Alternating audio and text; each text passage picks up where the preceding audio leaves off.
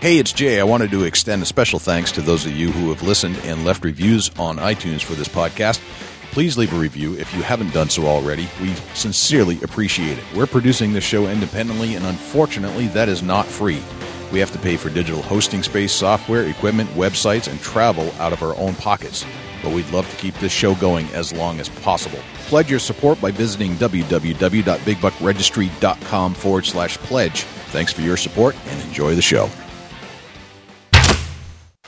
Big Buck Registry's Deer Hunting Podcast, powered by Advanced Takedown Tree Stands, episode number 191. Matt Light, football, bow hunting, tree stand therapy, and the School of Belichick. Please support our sponsors as they make this show possible. Today's show is sponsored by Advanced Takedown Tree Stands and Morse's Sporting Goods.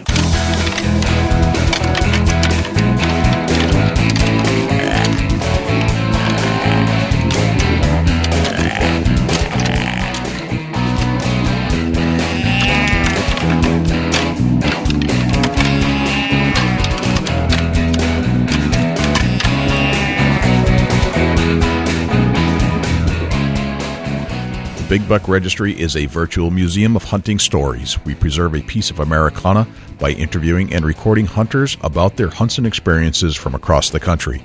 And who knows, maybe we'll learn a thing or two along the way that'll help us take our hunt to the next level. Hi, this is Barry Wenzel from Brothers of the Bow and Trophy Whitetail Boot Camps. I'm not really sure what a podcast is, but you're about to push play on what is now my favorite podcast, Big Buck Registry's Deer Hunting Podcast.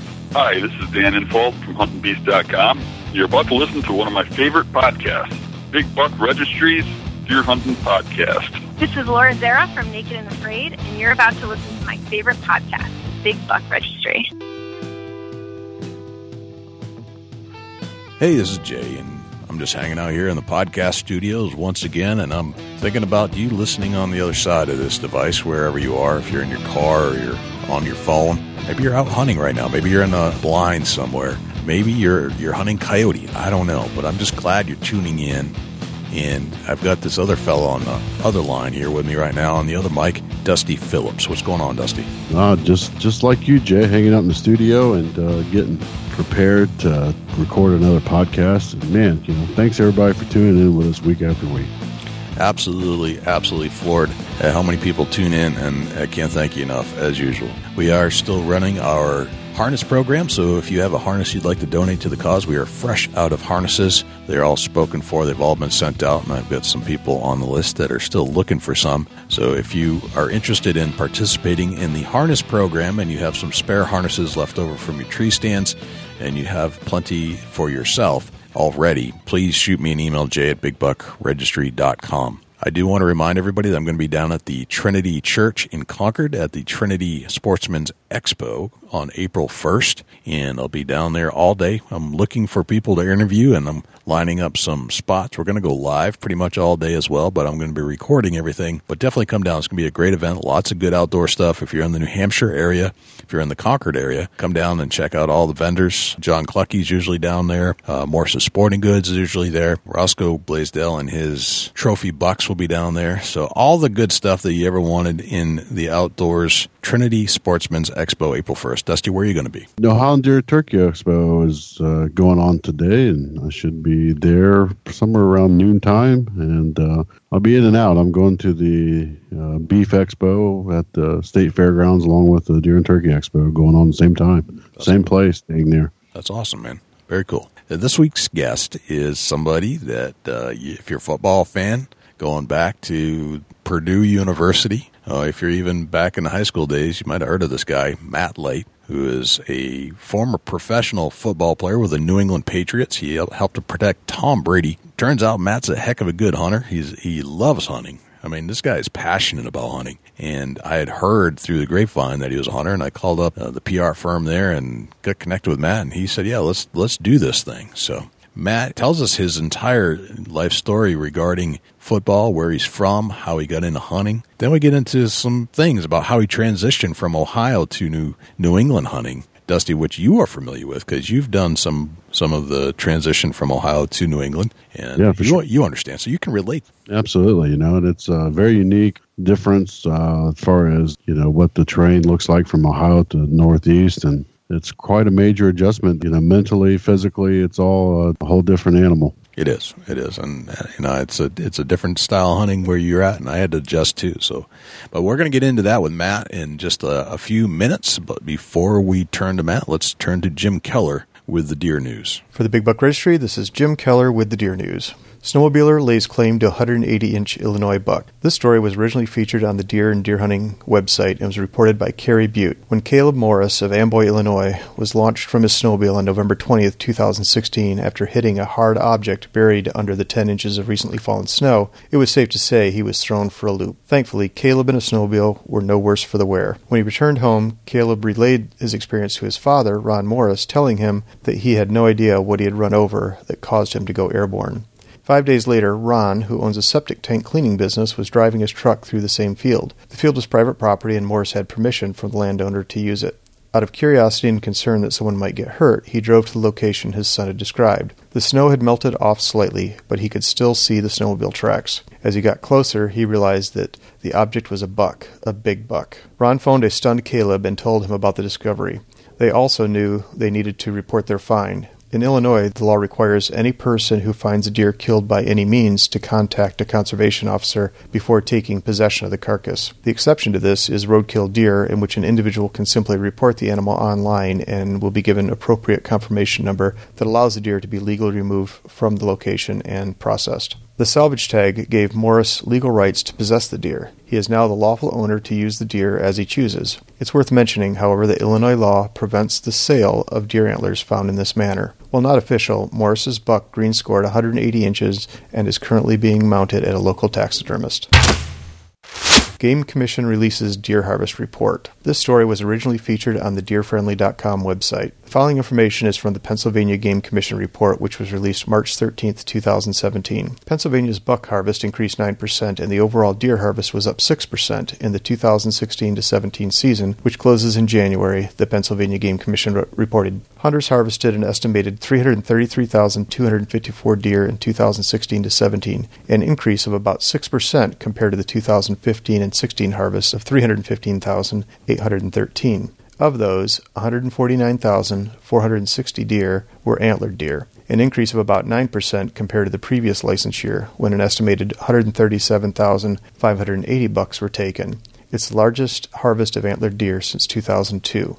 Hunters also harvested an estimated 183,794 antlerless deer in 2016 and 17, which represents about a 3% increase compared to the 178,233 antlerless deer taken in 2015 and 16. Bow hunters accounted for nearly 33% of the overall deer harvest, taking 109,250 deer, that is 59,550 bucks and 49,700 does, with archery tackle. Meanwhile, 20,409 deer, that's 1,350 bucks and 19,059 does, were harvested during muzzleloader season. The percentage of older bucks in the harvest remained high, with 56% of bucks taken by Pennsylvania hunters during the 2016-17 deer seasons being 2.5 years old or older. In 2015-16, 59% of bucks in the harvest were 2.5 years or older. The antlerless harvest included about 64% adult females, about 20% button bucks, and about 16% doe fawns. The rates are similar to long-term averages.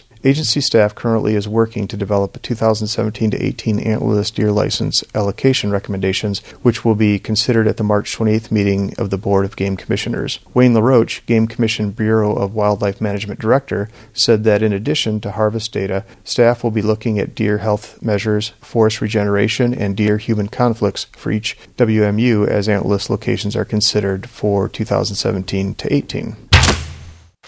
Men charged with poaching after a illegal Wyoming hunt is featured on television. This story was originally featured on the Oil City News website. The Wyoming Game and Fish Department recently closed a poaching case in Converse County Circuit Court. On March 13, 2017, Ricky J. Mills, 37, and Jimmy G. Duncan, 25, pled no contest to numerous wildlife violations totaling over $30,000 in fines. Mills and Duncan are from Bedford, Kentucky. The case started up with a tip from a concerned Wyoming citizen who watched the two defendants on a hunting show called Hunting in the Sticks that aired on national television. In the episode, Western Redemption, Mills and Duncan are seen harvesting 2 bull elk in Wyoming. The concerned citizen noticed that the area they claimed to have killed their elk did not match the area of their licenses. At the conclusion of the investigation, it was determined that in 2014, while deer hunting in Deer Hunt Area 10 in northern Converse County, Mills and Duncan each killed a mature bull elk on private property. Both men also held elk licenses that same year, but the licenses were valid for Elk Hunt Area 51, which is in extreme northwest Wyoming bordering Yellowstone National Park, not for Elk Hunt Area 113, where they shot the elk. Elk Hunt Area 113 is a highly coveted hunt area with very few licenses. In this hunt area, bulls are only allowed to be harvested every other year. It was also discovered that the two defendants attempted to do the same thing in 2013. Other evidence showed that Duncan harvested an antelope buck in September 2013 without a license. The two were also charged with waste of big game animals in connection with the 2 illegally harvested elk, along with a small game violation. Ricky Mills was sentenced to pay $7,460 in fines, $6,000 in restitution for the bull elk he killed, and $240 in court costs, and lost his hunting privileges for 15 years. Mills will be entered into the Wildlife Violator Compact, which will prevent him from hunting and trapping in 43 participating states. Jimmy Duncan was sentenced to pay $7,500 in fines, $6,000 in restitution for the bull elk he killed, $4,000 in restitution for the antelope in 2013, and $240 in court costs. He was also suspended for 15 years from hunting and trapping and will be entered into the Wildlife Violator Compact. The elk mounts from both Duncan and Mills were forfeited to the Game and Fish. I believe the two defendants were driven to get kill shot footage for the television show, and that resulted in their making bad decisions, added Mike Ellerbrock, investigative supervisor for the Wyoming Game and Fish.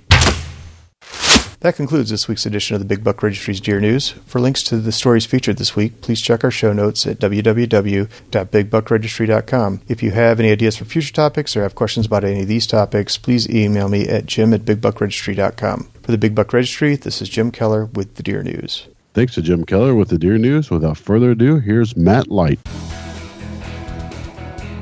Matt Light, welcome to the Big Buck Registry's Deer Hunting Podcast. How are you, my friend? So far, so good. So far, so good.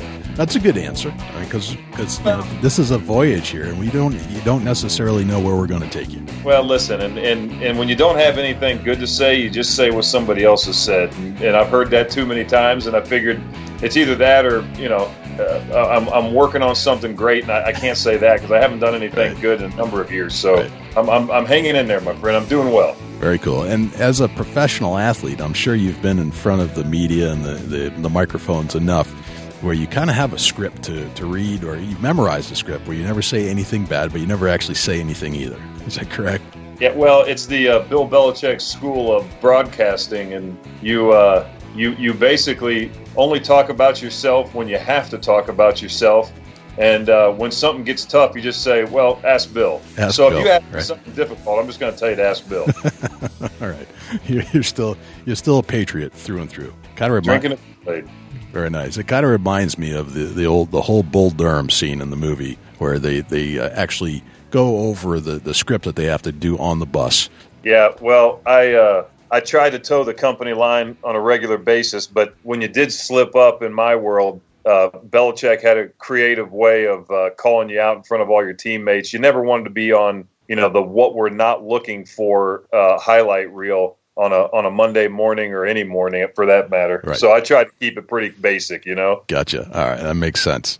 I want to say thank you for doing the promotion that you did when you were raising some money pre-Super Bowl. When you did the little promo for the Big Buck Registry, it came out real well, and we posted it on our site, and we drove as many people to the raffle as we could. Well, we appreciate that, man. That was a great time. I mean, if you're a football fan or you're somebody that just tunes in for the playoffs, I mean, if you didn't get your money's worth if it wasn't worth your time this year, it won't ever be worth your time. I mean, it was the greatest playoff run, not just for Patriot fans, but really, honestly, the NFL had a great postseason, and obviously what these guys did here in New England was nothing short of incredible, amazing, crazy, best game I've ever seen. So for us to be able to capitalize for the Life Foundation and raise some money, it was a big win for us as well, and you guys, definitely were a part of that. And helping spread the word. And we had some great people that won the opportunity to go down there to Houston and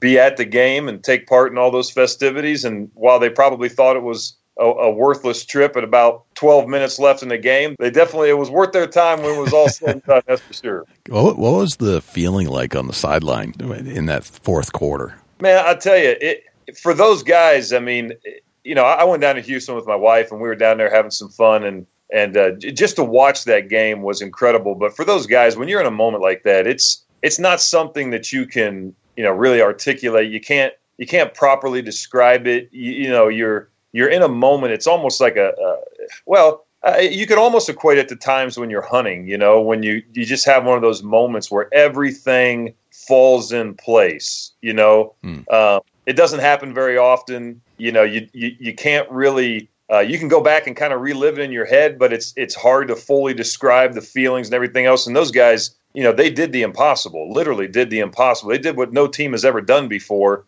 in a lot of different ways. And, for them, I know that they'll be able to look. I mean, anytime you win a championship, you can relive those moments for the rest of your life. But that one is going to be just absolutely incredible. When those guys are, 25, 35 years from now, it'll be as cool and amazing and exciting as it was, a month or so ago. Absolutely phenomenal Super Bowl. I just, as half of America was doing at that time, sitting somewhere on a couch watching it all unfold. And I said to a buddy, if anybody can come back from this, the Patriots can. This is the one team that can probably do that. And I just never stopped watching. I never threw in the towel or listened to any of my buddies sending negative connotations through my head. I just I didn't know what would happen, but I didn't count them out. That's the crazy part. Yeah, and I think that's, as a player that, I never ever looked at, hey, we're done. This is over. I mean, I got a job to do. I'm going to go out there. I don't care if we're down 1,000. We're going to go out. We're going to execute at a high level, to the highest level that we can.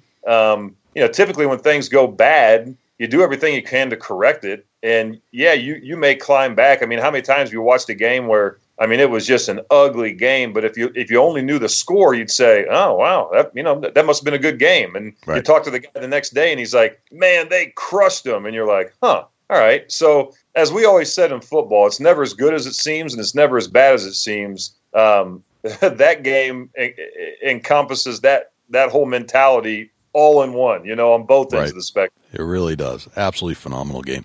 So you spent some time in New England, obviously, Matt. Where did you grow up and where do you call home now?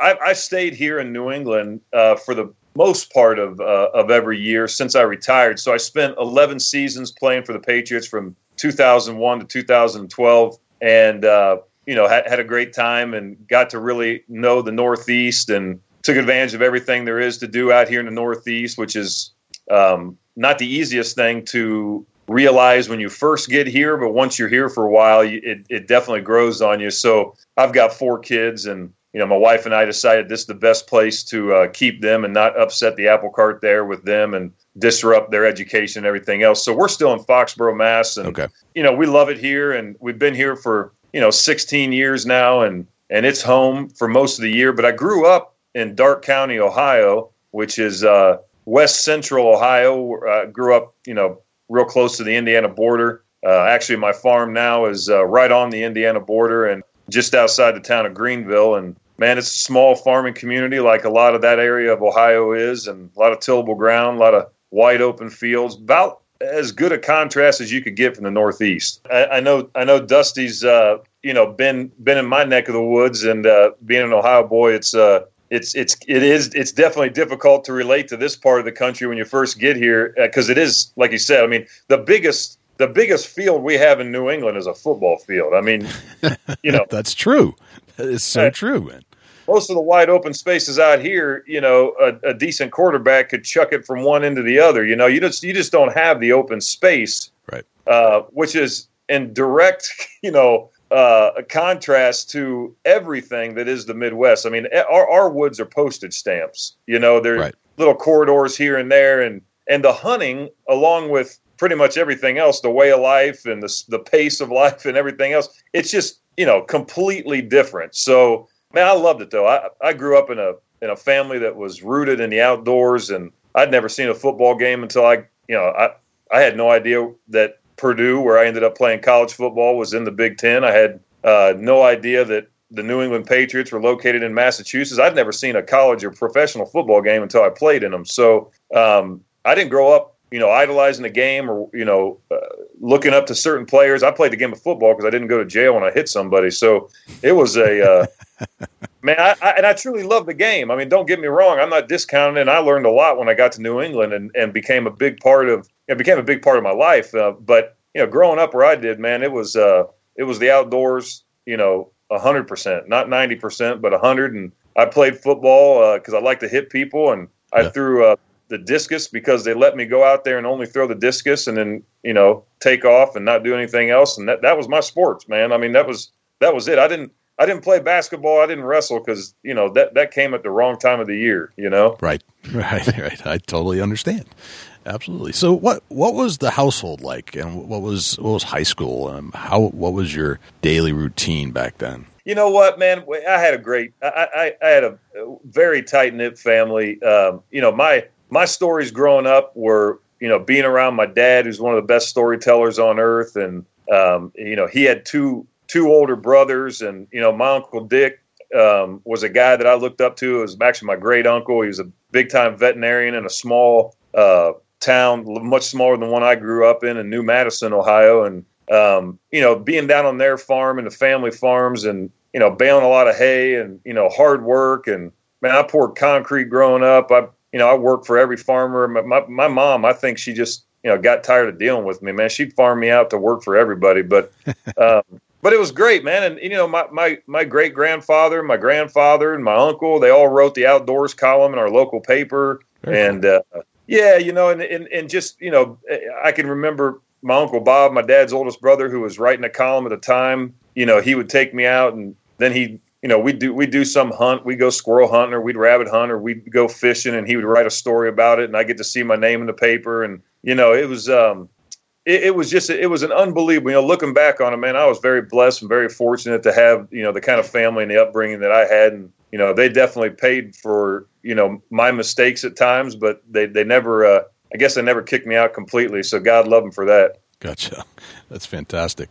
So working on farms and we're pouring concrete, and that's a job for a strong person. You cannot be a weak person and do those jobs. So if you're like Dusty, and Dusty's one of the strongest people I ever met. He can pick me up with one arm, and I'm no small guy. I go 240. But so did strength come naturally to you growing up? Or were you one of those late bloomers?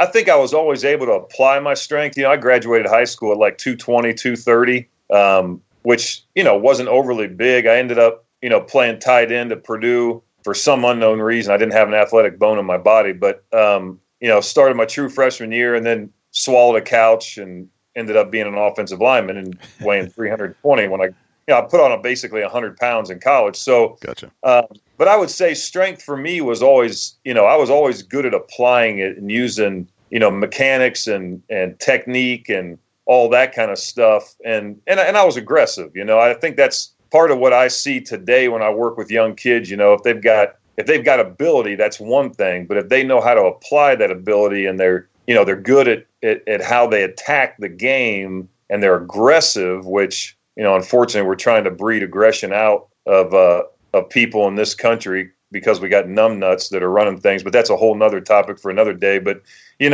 aggression is good. You just got to apply it in the right direction, and you got to have, good examples. And that's where the game of football really, was a blessing for me. And, but yeah, it didn't hurt that, I was outdoors every day and I like to pick things up and put them down. Gotcha. All right. Very nice. What's your first recollection of a hunting experience growing up? I'd say all the small game stuff is what I go to immediately. I was given the order that, when I was real little that, I can't go around plucking off any old bird. I could take the common sparrow because that sucker, came over here on a boat and, he didn't deserve, all the space and what he was eating up. But if I touched any of those other birds, I was in trouble. So I honed my skills like every other young man, with a pellet and BB gun. And that never, ever shot in the same place twice. And, grew up doing all the goofy things like that. And I can remember at an early age, the first shot at going out and chasing some squirrels. And I got cousins of mine that got some of the best squirrel dogs in the country. And I mean, running coyotes with dogs and rabbit, all the small game stuff and predator stuff. That was really, I think, and especially for kids. I mean, I got my kids. I mean, that's what kept your attention, and always enjoyed that. Let's talk about football a little bit more. You played for the New England Patriots, and strength was your friend, and sound like you like to be aggressive in high school. What was the high school football experience like? Well, I honestly couldn't tell you how many games we won, but I don't know that. Maybe we got over the double digits for my entire high school career, but I'm not 100% sure. We definitely weren't in the powerhouse category. Okay. But we had a lot of guys, man, that just, loved to play. And man, I enjoyed my high school years. I mean, it was, we had some great rivalries with some of the surrounding towns. And I had some guys that, we started playing in Pee Wee football when I was always a year behind everybody. I graduated at 17. So, I was 7 years old, suiting it up. And from 7 until I, graduated at 17, man, I had pretty much the same cast of characters around me. So, we have a lot of great memories and a lot of good moments that we shared out there in the field. And probably one that I'll never forget, but probably should, is I got ejected from a game and had to drive there with my old man to see the next game. Wasn't allowed to play in it and had to buy a ticket. That was like a low level in my life, to have to go and sit there and watch my guys. It was the only time I missed a game. So, so the aggression wasn't always applied in the right form or direction, but right. Definitely some good memories. Part of your formidable years where you had to learn about life, right? Yeah, exactly. Gotcha. Now, you went from high school to Purdue, and how did that all occur? What was the recruiting process like, and how did you decide to go there? Yeah, I mean, it was a wild time. I mean, to be real honest, I had no idea that they would pay for, I didn't know that scholarships existed in sports. I mean, I heard people talk about academic scholarships, and my sister was an overachiever and, honor society and all that stuff, Sure.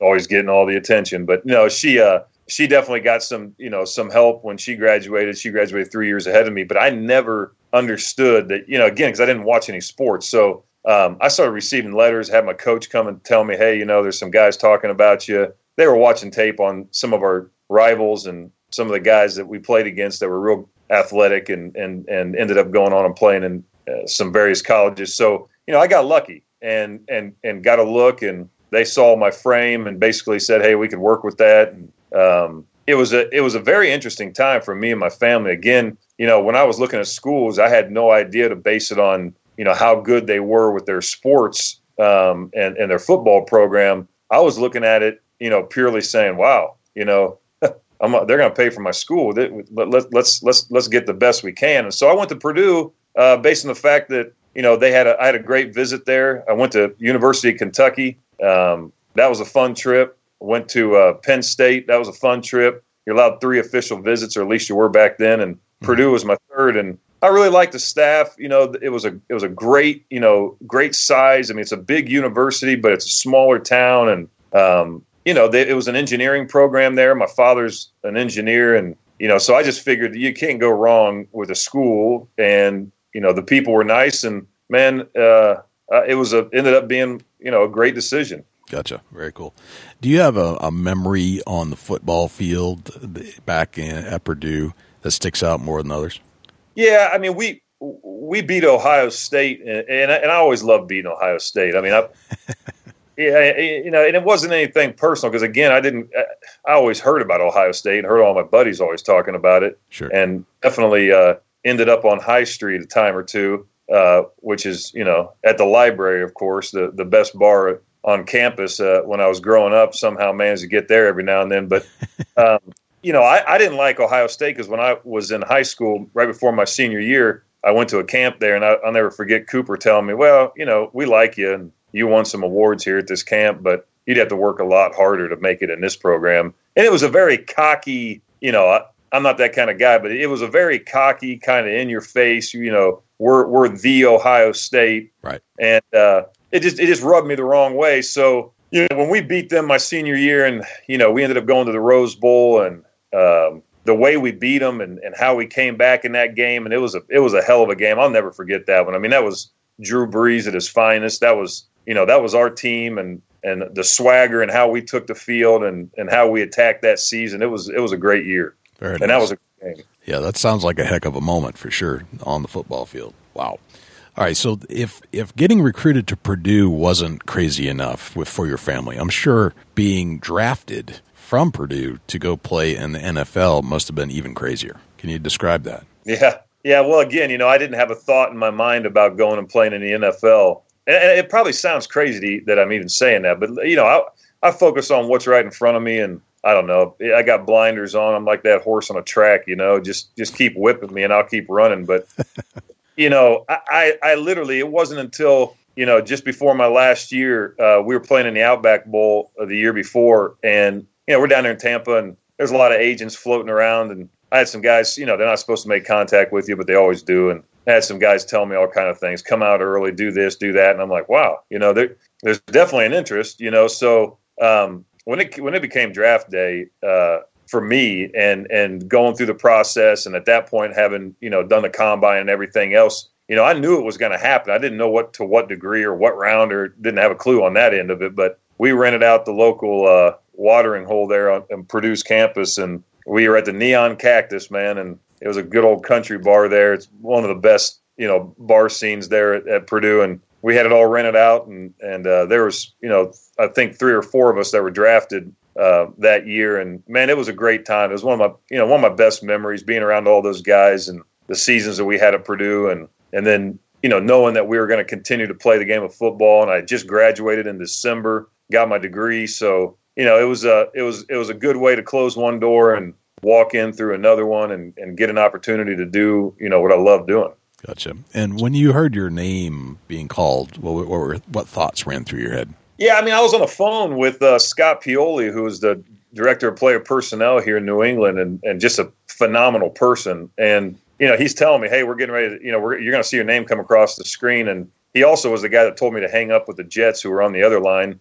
And I didn't know what that rivalry was. I had no idea that they didn't like each other. I was oblivious to all of it. So I'm like, all right, I guess you're going to take me. So, man, it was I'll never forget my buddy coming up to me and telling me what the guy that got drafted the year before made at my pick. And I remember thinking, that can't be right. These people are idiots if they're going to pay me that much. So, I've been fortunate, man. I've been blessed in every way. And like I said, it was never something that I thought would happen or look forward to happening, or, any of that stuff. It's just something that happened. And, man, I'm damn thankful, and I ended up in a pretty damn good spot too. Right, definitely. Well, what was it like meeting the team, or even Belichick for the first time, walking on for day one? What was day one like? Yeah, day one was crazy. I mean, Foxborough's come so far, in so many ways. From a sports standpoint to just a way of life, and the town itself. And I remember getting to Foxborough and thinking, man, this can't be what an NFL team is all about. I mean, the old Foxborough Stadium was worse than a lot of shoot, Dusty, what the schools are like in Ohio that worship football. Oh, yeah. Those stadiums in Ohio, for a lot of high school teams, were far, far better than what we had in Foxborough in 2001. Right. So, when I got here, I'm staying at the End Zone Motel. It's like where every trucker stops, and whatever women of the night, were in the area, definitely swung through there. I mean, it was just a dark, nasty place, and it was strange. I mean, I remember meeting Bledsoe for the first time, and being around some of the other guys, and the Willie McGinnis of the world, and all the guys that were here at that time, and just thinking, man, I got a lot of work to do, because I don't look like them, and I don't move like they. I had an uphill battle, but I was in some ways fortunate, because I got thrown into the fire, and Bruce Armstrong had just retired, and heck, he was here for 13, 14 seasons, whatever it was he anchored the left tackle position for forever, and was an incredible player. And I had to fill his shoes, and I kind of had to learn on the fly, and man, it ended up being a great way to enter the league. Yeah, Yeah, if my research is correct, you played like 155 games and started 153. Something like that. Yeah, I mean, I've had 15 major surgeries, and none of them were easy. And I guess most of them came in the off season, so I didn't miss too much, which was nice. So yeah, and they were fun games too. I mean, they weren't all, we don't celebrate a whole lot in New England if you've ever seen a press conference with our head coach, but we did have fun. Gotcha. So I went to a few games in the 80s to the old, was it Schaefer Stadium at the time? And it was rough. I understand what you're saying. It was rough sitting through the game. It wasn't that comfortable. It smelled like bad, stale beer most of the time.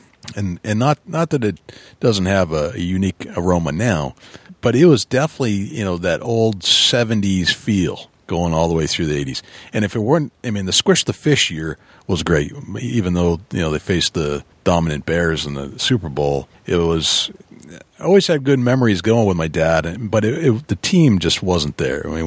If we made the playoffs, we were excited, basically, for years and years and years. And then your first year there, I was actually at the Super Bowl in New Orleans and saw that all go down. And it just blew my mind. Like, we actually won. How did we do that? After that first year, what was the mentality at that point? Was there expectation to do better and win constantly from then on? Or was it just do your work, do your job, as we hear constantly on the media? Well, the expectations never change. From one season to the next, we had as good a continuity as there's probably ever been in the National Football League in terms of coaching, staff, and personnel folks, and obviously ownership has been the same for quite some time. And when you have a situation like that, and you've got a group that's that committed to doing the job that they have to do, and they don't ever take a day off. Your goals are always the same, to go to and win the Super Bowl, and how you do it changes from one season to the next. It changes from 1 week to the next, depending on who's up and who's down and how things are going and who you're playing against and how you're game planning and all those things. But, our expectations were always very, very high. And New England is a place that if you're a free agent, again, I never experienced that and was fortunate enough to spend my whole career here. But if you came in from off the street, or you were a guy that had been in another organization, you figured it out pretty quickly that you're going to be called upon to do a lot. And it was probably going to be a lot more than what you did elsewhere. And you had to do it every time that you got out there, whether it was practice or in a game, and they were going to hold you accountable. And it wasn't going to be an easy place to play. But if you did those things, you were guaranteed a chance to win. And that may not sound like a whole lot, but there's a lot of teams that know going into every contest, they don't have much of a chance to win. Right. Gotcha. What was your biggest lesson that you learned about life playing under that program? Oh man, a little bit of everything. I think one of the things though that has always stuck with me and was more apparent as I got older, and definitely in retirement is ringing true, is the fact that you got to have pain in life. And unfortunately, if you look at the opposite end of the spectrum, you take somebody that hasn't put a whole lot of work into things, whether it's their work life, personal life, whatever it may be. They don't do the little things right. They don't put the attention to detail into all the things that need it, right?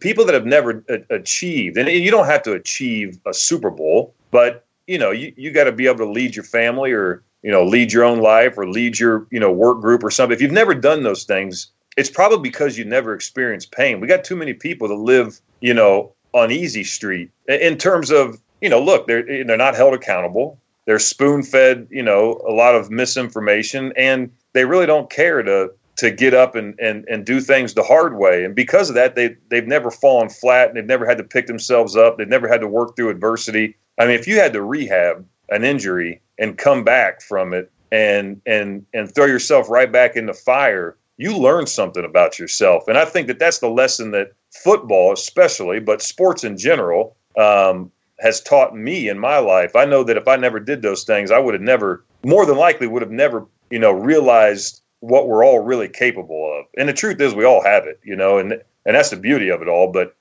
you can't talk yourself into it. You kind of got to live it. Right. Gotcha. What was your high point playing for the Patriots? post-surgery with some No, I'm just kidding. No, I only say that because I'm about a week post-surgery from my my fourth shoulder surgery. Oh, wow. And only reason I had it operated on because I got to be able to pull my bow. But that's important, man. Yeah, we got to have priorities. You damn straight you do. But and don't mess with those. I tell you what, you get a surgery, just tell them you don't want nothing. Deal with the pain. It's a hell of a lot better than that junk. So, right. I don't know what my best moment was as a player. How about a low point? Was there a time when you felt like things were just collapsing around you? Yeah, when you're coming back from some of those, I talk a lot about injuries. I've had a lot and had to battle a lot of things, and you learn a lot about yourself, and you got to do those things for sure. And man, there were some dark moments, coming back from things and wondering if I could come back. And I've suffered from some other stuff, Crohn's disease and this, that, and the other, and that's not an easy thing to have for anybody. And definitely when you're playing, it makes things a little bit trickier. And so yeah, but man, I guess I look back on it and I say that for all the tough moments, they were all worth it, right? And I'll never be able to duplicate those experiences that I had. So they're life changing. And for me, the highest moments in playing the game of football were really the things that happened off the field with some of the best teammates any guy could ever ask for. And I played with some of the best that have ever played the game, and right. Guys like Junior Seau, who he's no longer with us, and we all missed the hell out of him, but he was a legit one of a kind, and there was a lot of guys like him that I was fortunate enough to be around. Gotcha. Yep. Very cool. All right, let's talk about Tom Brady for a second. How does he keep going? I mean, how old is he now? He's going to be getting into close to 40, right? Oh yeah, he'll be 40 here pretty soon. How does he keep going with the longevity that he does? He talks about his diet, but I would think that it has something to do with the great protection he got from some of his teammates along the way. Yeah, I mean, look, we're going to keep it real to start with here.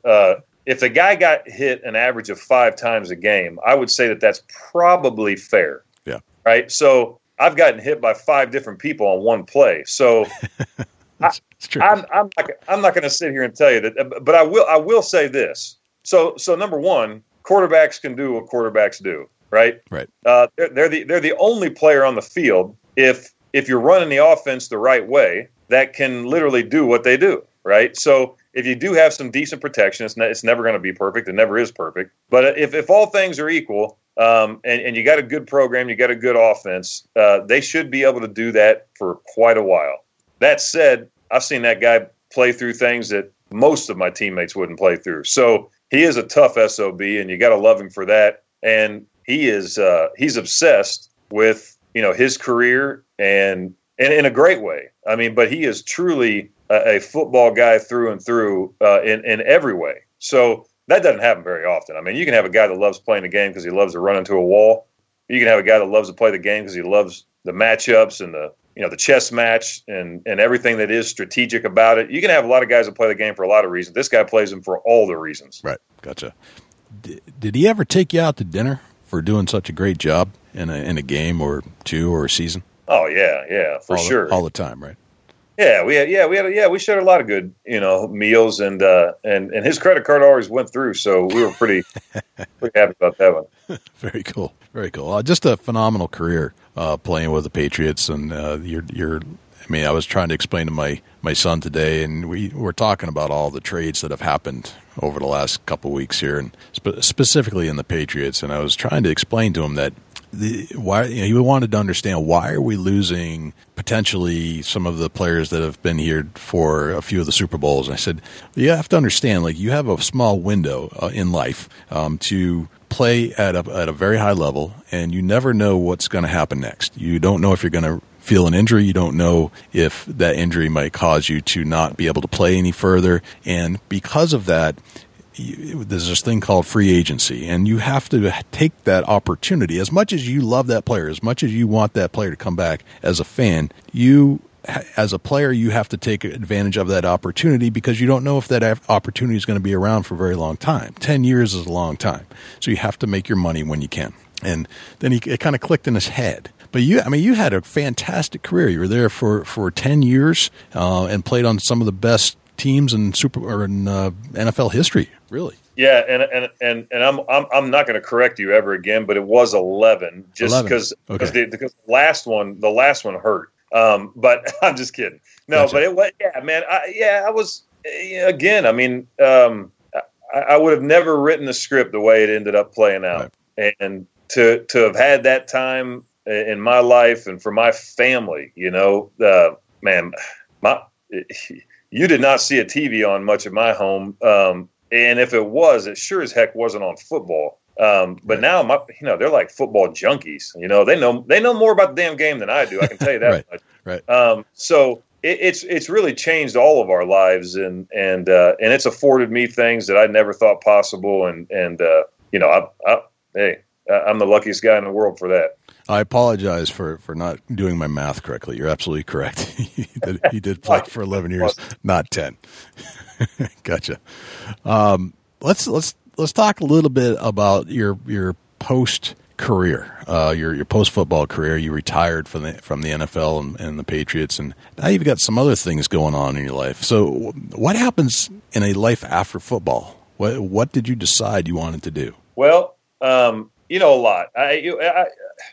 Playing the game, you get so many opportunities to meet so many interesting people, and for me, not being a football guy, when I left the stadium, of course, you got to remember we were there from 6 a.m. until at least 6 p.m., if not 8 p.m. on Wednesdays and Thursdays. I mean, those were heavy days for us. So you're consumed by the game when you're playing it and when you're there. But when I wasn't in a stadium, I never thought about football. So I've always been able to compartmentalize. And in the off season, I try to cram everything in that I possibly could. And, the NFL had some great programs. And they would pay for you to go to school and further your education. And I took advantage of all that stuff. And, never walked back into the engineering realm, but definitely was able to take some business courses and figured out that I really enjoyed doing certain things and made some great contacts and developed a network. And so by the time, I got to my 10th season, I was on the executive committee and a player rep and,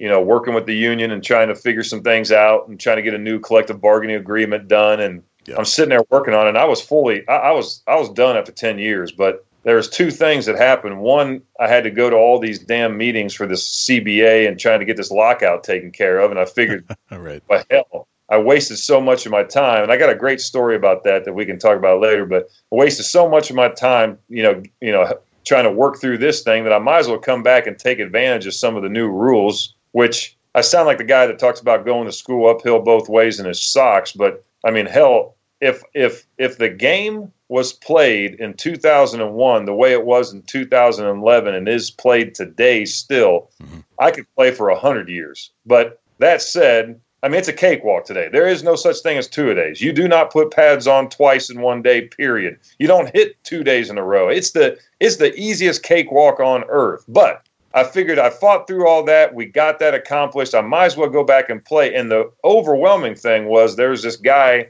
he's about 6'7", ran like a deer, and was the most fun person on earth. And his name's Rob. They're all numbnuts and they're all out of their minds. But the Gronkowskis, yes, have brought joy to many people's lives. And whether it's Gordy or Dan or Rob, I mean, Gordy Sr., those guys are all amazing people. So I had to come back and play with Rob, one more year. And I was glad I did. And it ended up being a great season. He looks like he's just full of energy. We obviously don't get to see as much of the players as the players do, but it just from afar through the media looks like it'd be a good time, like just kind of hanging out and always laughing. That doesn't get any better. Yeah, it's full tilt. Gotcha. Tell me about the Matt Light Foundation and when did that come into play into your life, and why did you decide to start that? Yeah, again, going back to my family and growing up, and my grandmother used to tell me I may be the only person that loves you right now, but at least one of us has got your back, and to whom much is given, much is required, and all those kind of lessons that I grew up with. When I got drafted, it was an overwhelming sense of just disbelief. I mean, it was almost too much. So I just I remember sitting down, talking to my wife, talking to my parents and everybody else, and we decided to form, the Light Foundation in 2001, just after my draft and all that stuff. And we put the wheels in motion then. And we didn't have a clear objective in terms of, how we were going to do what we were going to do. But we knew we wanted to do things to give back and to be a part of the communities in which I played or grew up. And, so it started out as kind of a throughway. We'd host an event, we'd raise some money, and we'd find a worthy nonprofit. But I quickly realized that, how some people did things wasn't on par with how I felt like they should be done. And maybe there were times that we gave money and the expectations weren't met, on our end and in terms of what we thought they were going to do with this. So after about 3 or 4 years, we decided to, create our own programming and put our own facility together. And where we are today, is just really, it's the ultimate highlight in my life. And we're sitting on close to 600 acres, and we got an outdoor camp for kids where we go through, team building and life lessons and leadership skills. And we have fun through, other various events, whether it's football camps or scholarship programs. I mean, you name it, we do it. And, this past year we had close to 5,000 kids go through Chynoweth Trails, which is our facility, wow, right there on the Indiana border, just down Dusty from Winter's Meats. And, we got a great thing going in terms of, we've got the best staff in the world. We've got, some amazing kids that have come through our programs, and we've got unbelievable volunteers. And really, look, there's a lot of things that we do. At the end of the day, we really enjoy working with young people, and there's a lot of kids in this world that, need somebody just stop and talk to them, and tell them, hey man, you're screwing up, and hold them accountable and push them to do things, outside their comfort zone, and just lend an ear, and that's what we do. And like I said, man, we got an incredible staff. It's a little overwhelming to try to get into because we got a lot of different buckets that we fill within the foundation, but at mattlight72.com, which sounds really self-serving, but these marketing people say you got to do stuff like that. But if you go to that website, there's a ton of information, man. And we got a youth wild turkey hunt coming up here in April that we've been doing now for a long time, and I can't wait for that. We got our leadership camps coming up. We got leadership conferences. I mean, we do a lot throughout the year, and it's always fun. It's always exciting. Gotcha. What are some of the profiles of the kids that you help out? Well, in the programs that I'm, that we've had the longest and that I love the most, I mean, they're all great. Don't get me wrong, but there's some that I get involved with, from start to finish, and in those programs, the real meat and potatoes and the kind of kids that we work with are the kids that, and again, I'm not a clinician. I didn't go to school for this, but I call them knuckleheads because I was one, and I know how to clearly define that. I know what it looks like, and I know what it sounds like. So, they're the kid that I said, man, they may have set the house on fire, but they didn't burn it all the way down. Yeah. So I don't want the kid that wants the house to burn. They need more help than I can give them, but I want that one that the teacher says, Johnny's been making a lot of bad mistakes. He's got a lot of ground to make up, but he's not a bad kid. He just needs some guidance. Those are the kind of kids we work with. A lot of those kids are inner city kids from single parent, homes that, they just, and unfortunately, they just don't have people around them in their lives that hold them accountable and can push them to do some of the things that they're highly capable of. Gotcha. All right. Very, very nice. Tell me about this fundraiser coming up called Fool's Night Out. What's that all about? Well, we're celebrating the greatest holiday of the year, and I've always been a bit of a practical joker. Although, I get blamed for a lot of things I didn't do or that haven't been proven. And we have this event coming up on April Fool's Day, which is April the 1st. Okay, yes, sir. Yes, it is. It's the like I said, the best holiday on earth. And we bring in all these comedians. I mean, some of the best comedians you'll ever hear. And of course, Boston area, the New England area is just rich in comedy.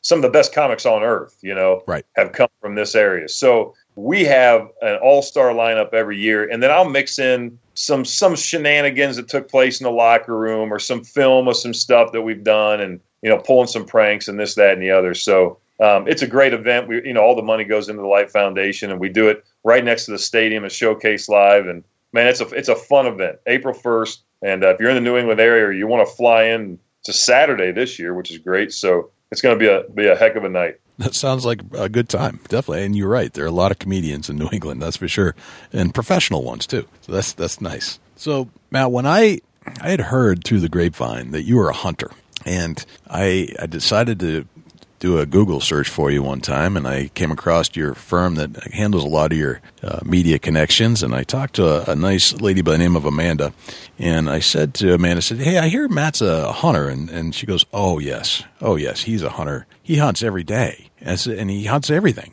all the time. So I said, well, that sounds like our kind of guy that we want to have on our show. So I reached out, and you said, absolutely, we'd love to join you, and we did some of the raffle stuff. But I'd like to transition into some hunting now. We've learned a lot about you, but I want to hear about your hunting. I want to figure out where you hunt, how you hunt, what skills you've adapted. Clearly, you've come, there's a style of hunting in Ohio that might not be applicable in New England, where you it sounds like you do a lot of your hunting now, but I would imagine you get out into some of the other places. Let's go through some of your hunting stuff. Sounds good. I will get into just how you transition from hunting Ohio to New Hampshire, Matt. Just because I've been to New Hampshire on 3 hunts now for about a week at a time, and turkey season's phenomenal in New Hampshire, but it's a different animal versus Ohio. So what do you do to adjust when you go from hunting the field edges to the small timber, from that to the big woods? What was your biggest adjustment there? Understand it. I mean, and specifically, whitetails, which, I hear it all the time, and I'm open to anything, but definitely the toughest animal on earth to hunt, right? I mean, I'd say that's arguable, but there's been too many people that are far more intelligent than me in the outdoors that have said it for a lot of years now, going back to Fred Bear, and you can name all the rest of them. But if you use that as the baseline, when we're talking about hunting a certain area, there is a real learning curve going from the Midwest to probably anywhere else that's not Midwest related, right? And coming to the Northeast, the thing that is extremely frustrating is figuring out how to pattern, or understanding that there is a lack of pattern based on your previous knowledge in the Midwest on deer here in the Northeast. It just doesn't happen much like it did in Ohio in the Northeast. So that was a very difficult transition. But I would say this, that I relied 100% almost in the early years on the people that grew up here, and that's how I learned to figure things out in this area. That makes complete sense. Now, let me ask you about the navigation part of it. I'm pretty savvy in Ohio woods, but Ohio woods is nothing compared to the Northeast. As far as being knowledgeable about direction and where you've traveled and how far you've gone and getting back to the truck, is that something you ran into trouble when you got out there as far as the navigation part of it? Yeah, and it started out driving on the damn highways. I mean, you're on 465 north going straight east for like 60 miles. I mean, it's the damnedest thing I've ever seen in my life. I mean, everything's a cart path. Everything is you head every direction like 100 times, but you're only going one direction. It's definitely confusing. I would say this, though. The one time that I damn near gave up and just said, screw it, I'm sleeping, and I'll wake up and figure it out tomorrow, was down in Kentucky. You get down to some of those draws and some of those, damn valleys that you drop into and those fingers and all that stuff, man. But yeah, it's very confusing when you get to the Northeast, when you try to figure things out and there's big timber, there's big sections of woods, and you got bogs, you got a little bit of everything out here, which is not what I expected, but is something that I've come to really appreciate. Yeah, I couldn't agree to that comment anymore there. That it's amazing. One, for how beautiful the Northeast is. That's its phenomenal scenery. Coming from Ohio, when we talk about big bucks here versus big bucks there, what did you have to adjust mentally to prep yourself to be able to shoot a 130-inch deer, 140-inch deer as a trophy whitetail? Well, look, you got, for me, the last 5 years is a different chapter since I retired. When I played, I would literally go. I can remember getting home at 4 a.m. from a Monday night game in Miami, and Bill would allow me to get in my car, which never happened at the airport because I'd have somebody take my car down there, and I'd go from the airport because I told him I needed it for therapy. But I'd go directly from the airport to the tree stand, get there, just before sun up, and I'd be falling asleep, dying, all stiff and beat up from the day before, the night before, and that would be my one time I got to hunt. I mean, we only had one off day, and there was no time to ever be in a stand outside that. So my opportunities were very few between during most of my, all of my career here in New England. But, when you talk about hunting big deer out here, I mean, the thing you got to remember is the density, the deer density. I don't care where you're at. There are places where it's definitely higher. But for the most part, you really got to get on some good ground and get kind of lucky to gobble up some areas where you can really hunt it, and you got to put your time in like you do everything else, but you got to be prepared to just not see a whole lot. And the rut is a little bit different, in terms of, these dudes will cover some ground now. I mean, I feel like on my farm in Ohio that I can kind of, once you get these deer pattern and once you can kind of get an idea of what some of these dudes are doing, 4 out of, I don't know, 4 out of 10, maybe you may get a glimpse on him. He may not be within shooting distance, but you're probably going to see his ass, but that doesn't happen out here, man. These acorns fall on every square inch of this ground. There's browse everywhere you look, whenever you're trying to hunt these suckers, unless it's late season, and they do not do a lot of times what you think they're going to do. How long did it take you to figure out that the deer movement and activity is completely different from Ohio? Yeah, I mean, I would say this, that my morning hunts in the Northeast are a heck of a lot better than what I experienced back home.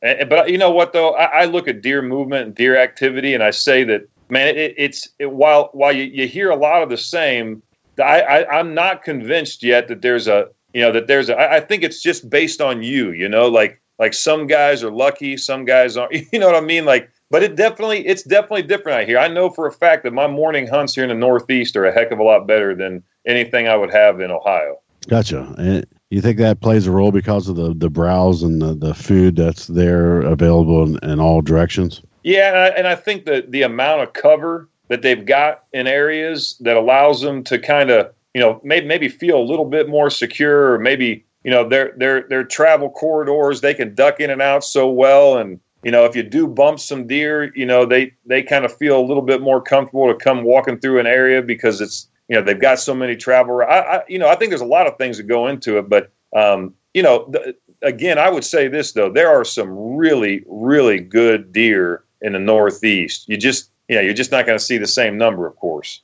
Right. Oh yeah, for sure. The numbers are not there. So let's get into a little bit about what's your favorite hunting style? Is it bow hunting, gun hunting? What do you prefer to hunt with? I have never gotten much satisfaction with anything other than my bow. I don't get nearly as wound up even with a crossbow. It's for me, I'm going to take stick and string 99 out of 100 times. And, there have been a few times where I've fallen guilty to, grabbing the smoke pole or, man, very, very rarely, a shotgun. But I just don't hunt those. I mean, I hunt those seasons, don't get me wrong, but I don't hunt, with anything other than my bow if I can help it. Gotcha. And what kind of bow are you shooting, Matt? Man, I've been a Matthews guy. That was actually my first purchase when I signed my deal. I hadn't even signed my deal yet, but my agent, told me, hey man, if you need a few dollars, I'm not going to charge you nothing for it. And of course, that sounded good to me. So I went to Old English. I don't know if Dusty's ever been there or not, but absolutely, yeah, buddy, went to Old English, picked up my first. I think it was a Conquest XL or some, I don't know. I've got so many damn Matthews now, but, man, they've been great partners, for me personally and the foundation. And, of course, Buck Commander, the whole nine. I mean, they're an incredible company, and there's a lot of good bow companies out there, but I'll tell you, man, those guys are phenomenal. I'm actually shooting the no cam right now, which has been kind of fun for the last season or two to, test that sucker out. But man, I love every bow. I've got the Liberty bow. It's a little 20-inch axle to axle. Damn things are half an inch from touching when I'm at full draw. I got a 33.5-inch draw, so I shoot a lot of traditional. I never put sights on a bow. I shot purely instinctive until I got my Matthews at age 22. So my dad's a bowyer. He can cut a stave and go out and carve up a bow and have you shooting in a day. does all of his own footed shafts, makes all of his, Port Orford cedar and, all that. I mean, I grew up and luckily I can't do any of that stuff worth a damn, but they can and they do. And, I've been blessed to be able to, fling a lot of arrows in a lot of cool ways. All right. Very cool. What kind of arrows are you shooting out of your mouth, Matthews?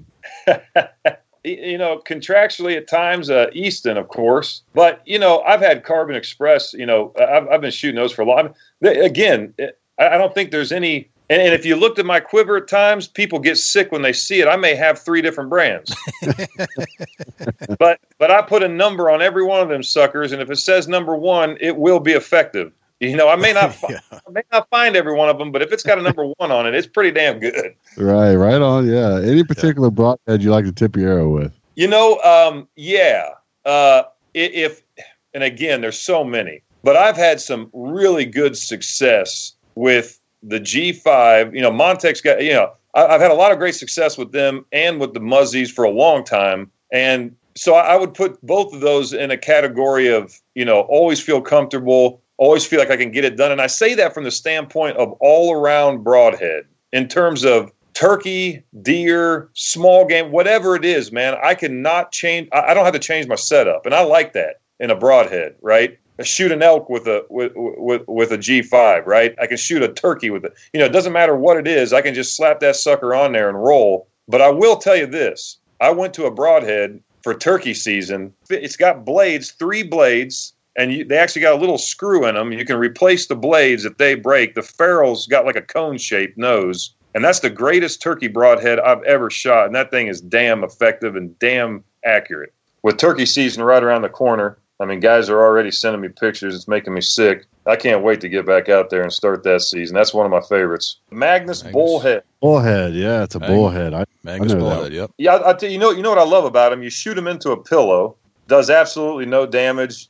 So you can really shoot these things and tune them to your bow. And, I mean, I'm taking 40-yard shots and knocking necks, So, that. And by the way, I don't do that, typically. But these things fly true. You can replace the ferrule. That thing's never going to break on you. I've thrown them through all the rock and everything and all the ledge out here in the Northeast. You can replace the blades, in 5-10 seconds. I mean, it's a great broadhead. It's durable. They fly true, and they are highly effective.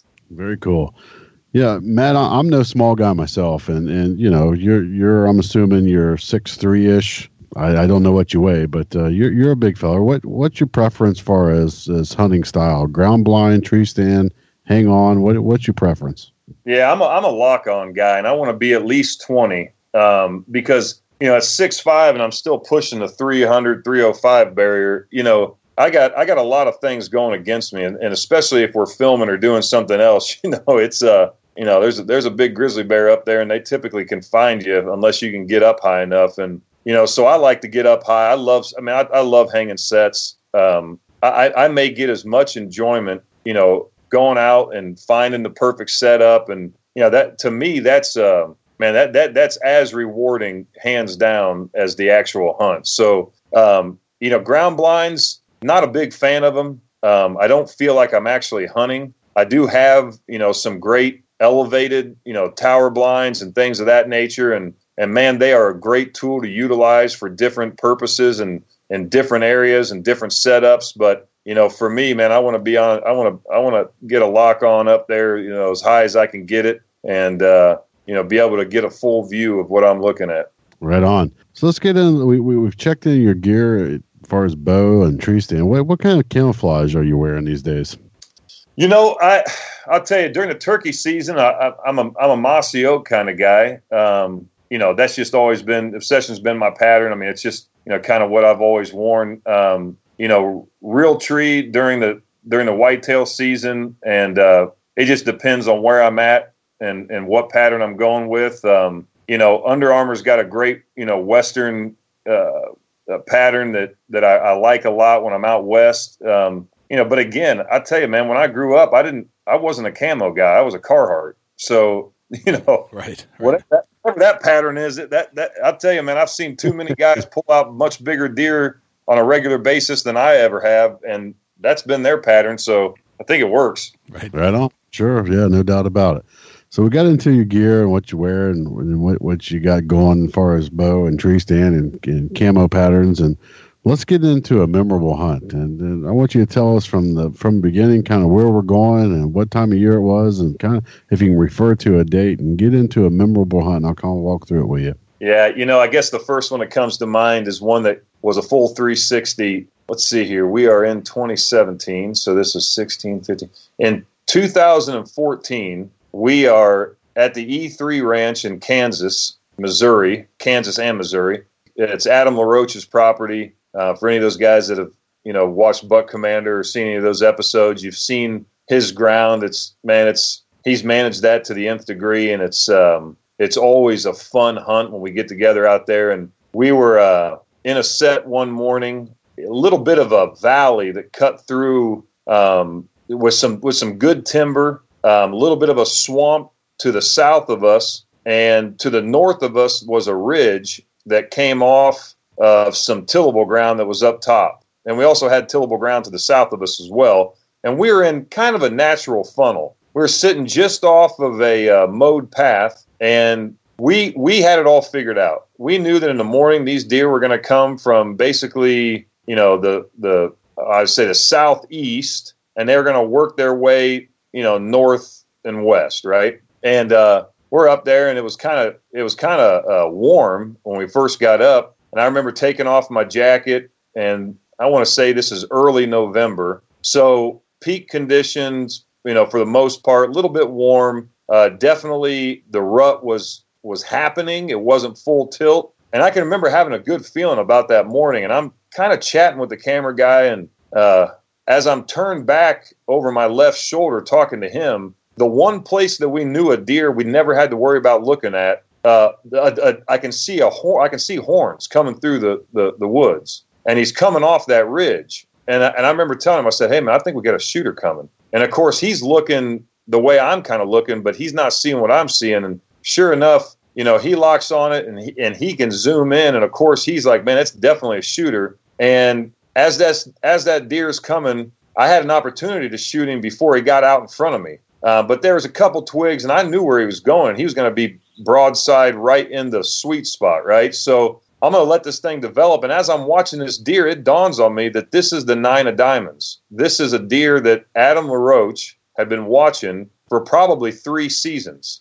And he had been hunting that deer as hard as anybody could hunt a deer for that season. And here that sucker is in a place that he should have never come from, because we got all the answers, right? And he is going to be standing at 30 yards, and that son of a gun comes out and stands at 33 yards, basically, on the dot. Wow. And is perfectly broadside, doesn't have a care in the world.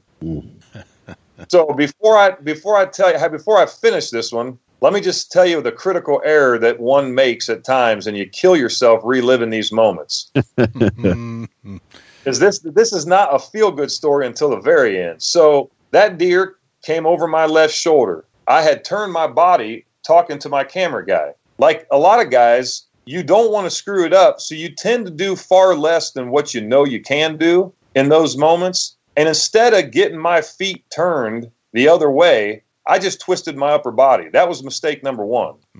Form is everything, as every guy knows that shoots anything. So not that you can't make the shot. You make it probably 7 or 8 times out of 10 every time, right where you want it. But I didn't turn my feet. That was my first mistake. And twisted my upper body. I drew down on him. Now, my second mistake came in the fact that this deer had rubbed out a spot or had been, stuck by another buck or whatever happened. He had a bald spot just north of the kill zone. And it was plain as day. And I think subconsciously I must have focused on that, because when I released, that arrow center punched that bald spot. Gotcha. And the minute I released that arrow, I knew that sucker was high. I mean, I'm on film saying high as it's impacting. It's one of them moments that, you'll never get back, and you just pray to God it works out. So we watched the film. I mean, that deer, when I hit him, he took off like a scalded dog. I can see he's carrying the arrow, but I'm shooting a full shaft, and it's got a good penetration, but it's sticking out both sides. And he runs probably 40 yards, stops, and then kind of walks off into the timber down through that swamp. Mm-hmm. So of course, we replay the video 4 million times. We waited probably 2 hours, got out of the stand about 10:30, went back into camp, hemmed and hawed over it all day, decided not to go in that night, went back the next morning with an army. And, of course, Adam's my biggest fan at this point. He wants this deer dead, and he wants to get his hands on it, right? Right. So we get to the spot where we last saw him, and we got some blood. It's not great. We trail him all the way through the swamp. We get to the other side. We come up through the thickest, gnarliest hedge apple, junk, just trash cedars that you could possibly come through. And we find where he bedded down. And he was losing it on both sides. But when that sucker got up, like a lot of stories in, man, there was not one drop. And we feel as though we bumped him. We saw some horns running. We didn't know whose they were, right? I mean, right. But it wasn't far after we found where he bedded. And that, for me, was the end of the story. Now, that same afternoon, that afternoon, after looking forever, we had to jump on a plane. We did a USO tour with Willie and his brother, Jep, and a whole bunch of guys. Man, it was unbelievable experience over in Afghanistan and Greece and Italy and Germany. And, man, it was crazy. But the whole time, I just couldn't get that hunt out of my mind. Fast forward, I believe it was 2 seasons later, Adam killed that deer and finally put that story to rest, which they got that on tape. And that was just a relief for me. He wasn't what he was when I stuck him, but he was still a heck of a deer. And that hunt I'll never forget. That's crazy. With a good ending. Yeah, absolutely. I'll tell you, man, in my mind, that deer was dead, but that you know how that works out. Oh yeah. It just makes for that's bow hunting for sure. Yes, it is. Definitely is. Very cool. Excellent story. All right, Matt, I've got 10 rapid fire questions for you. And I did not prep you for these, so hope you're ready. They usually come out better when I don't prep you for these anyway. Is there a scoring system? Yeah, I'm going to keep score over here, so I know you're a competitive guy, and I'll let you know what your score is at the end. All right, let's do it. All right. What's your number one hunting tip of all time? Oh, my goodness. None. You know what? Go out there, live it up, do it how you do it, and love every second of it. I got nothing I can impart on anybody other than, you got to love it. That's it. All right. Very cool. We have these things as hunters that we like to hunt with. Whether they're good luck charms or meaningful items, or maybe they actually make you a better hunter. I don't know what that is, but what's that one thing for you, other than your weapon, what's that one thing for you that you have to hunt with?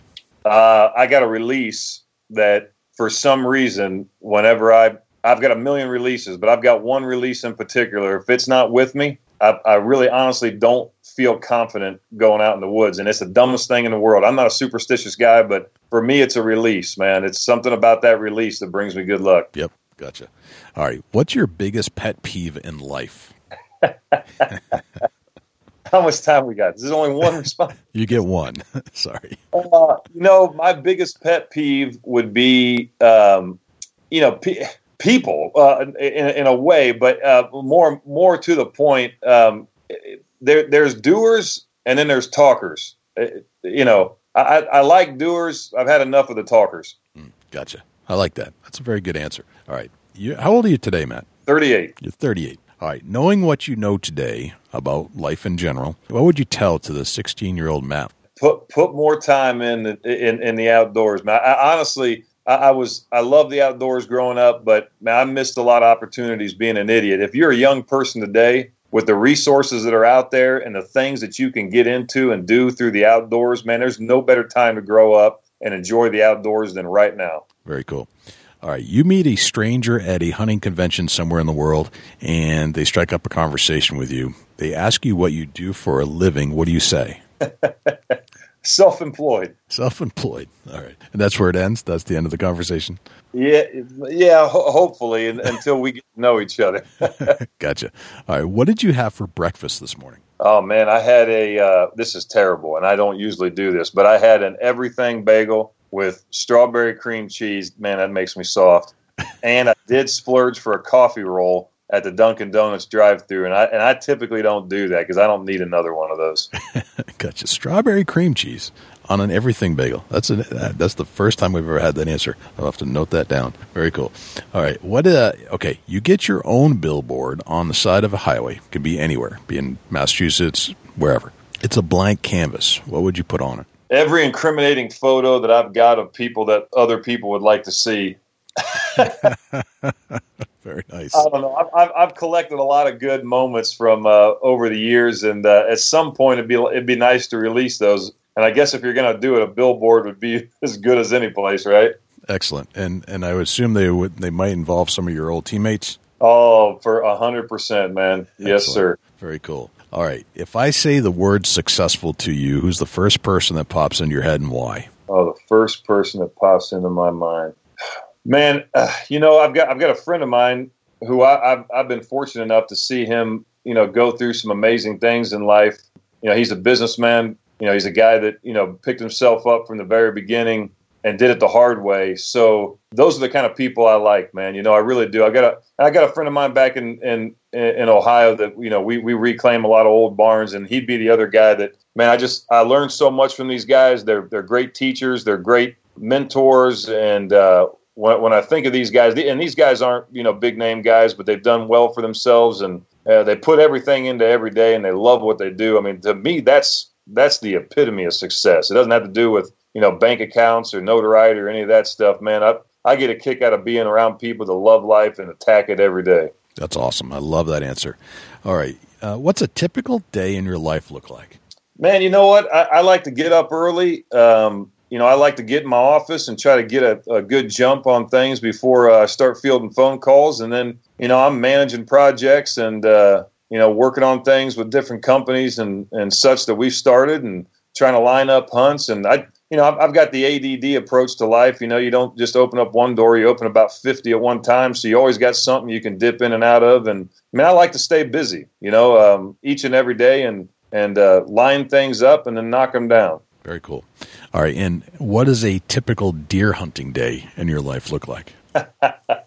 Well, once I get the okay from the mothership, man, I tell you, for me, I'll go back to, I did go home for the muzzleloader season in January in Ohio. I believe it was the 5th through the 7th through the 10th. I can't remember, but it was something around those days. And, the typical deer hunt for me, man, it's get out really early, get situated, get settled, try not to freeze to death or, fall asleep, before the action starts. And then, sit all day. I love sitting all day, man. I like to ride the hole and, stay in it from start to finish and get out sore, but, with a lot of great memories and a lot of things to put on the rewind when I get back into camp, and then eat like hell and enjoy a few beers before doing it all over again. Very, very cool. All right. That's 10, Matt. You did great. I'm going to give you 100%. So you got an A+. Thank God. All right. Let me know where I'm at on the leaderboard. You're leading the pack right now. All right. Feel good about this. Yep. Yeah, you're doing well. All right. So that's fantastic, Matt. And thank you so much for joining us. Could you tell us where we can find out more about you? You mentioned your website, but could you give us that again, where we can reach out, social media, websites, phone numbers, if they want to get more involved with your foundation or anything else you got going on? Yeah, man. So mattlight72.com, you can find pretty much everything you need there. I mean, links to, the social media end of it. I've never been on social media, and maybe that's not a good thing to say, but I do, work closely with all of our people, and I ask them to put things out there on my behalf. But we got a lot of great information about the Light Foundation, the work that we do, ways that you can contact me through, our network and our group. We've got a great vodka company, Keel Vodka, for those that want a nice, light, refreshing. I won't do the whole spiel, but it's a great alternative to beer, and it's a good, healthy alternative. So we're rolling out 10 new states this year, so you can check out Keel Vodka, and we got a lot of cool events and things coming up with that. And then really through Buck Commander and some of those other things that I've been involved with, and some of the great people I work with. I think there's some content and things out there, but definitely check out mattlight72.com and any information about the foundation, the work we do in our camps and things of that nature, how to volunteer or jump in if you're so inclined. We'd love to have you. Very, very cool. Excellent, Matt. Matt, it's been a pleasure and an absolute honor. And I'm a big Patriots fan from way back, so it's been priceless for me. And thank you for your insights into the hunting world and sharing your life story with us. It's stuff that I don't think a lot of people get to hear sometimes, and I think our audience is going to eat it up. Well, listen, man, I tell you, it's been fun, and I wish you guys a great 2017. It's hard to believe that the spring season is upon us, and if I'm like everybody else, then I'm sure I'm probably on the low end of the spectrum. But for all your listeners, gearing up for all your hunts and everything you're lining up here for this season, I wish you guys all the best, continued success, shoot straight, have fun, and enjoy every minute of it, man. That was quite a talk with Matt. He's a very interesting guy, very upbeat, high energy, and I really like what he's got going on with his foundation. I'm hoping to get involved with that some more and help him promote what's going on through our media channels and what we've developed here at the Big Buck Registry, and hoping that we can get down to his camp. And it's right near where you live, and I was amazed at how many things you two knew about because you both dealt with it growing up. Right. It's very unique to talk to somebody that's farm and family life related. And I know the area where he's from, and he knows the general area where I'm from. It's pretty cool.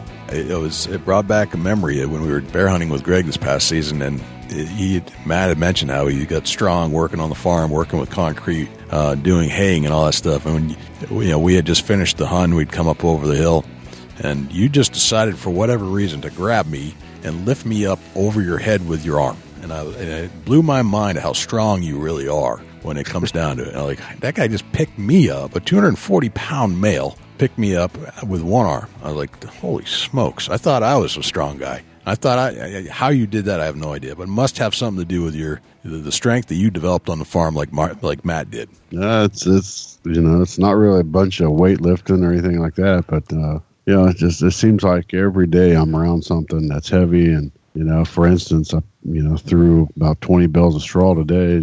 Straw's not real heavy, but it's just a physical activity. And I just grab them, a bale in each hand, and threw them up in the mound out of my truck. Dusty, do we have a Chubby Tines tip of the week? Yeah, it's something that, The Chubby Tines tip of the week is sponsored by Morse's Sporting Goods. Firearms, used firearms, bows, used bows. Located at 85 Kentucky Falls Road in Hillsborough, New Hampshire. Give Jim a call at 603-464-3444, morsessportinggoods.com. Your dollars go further in New Hampshire. There's no sales tax. Morse's Sporting Goods.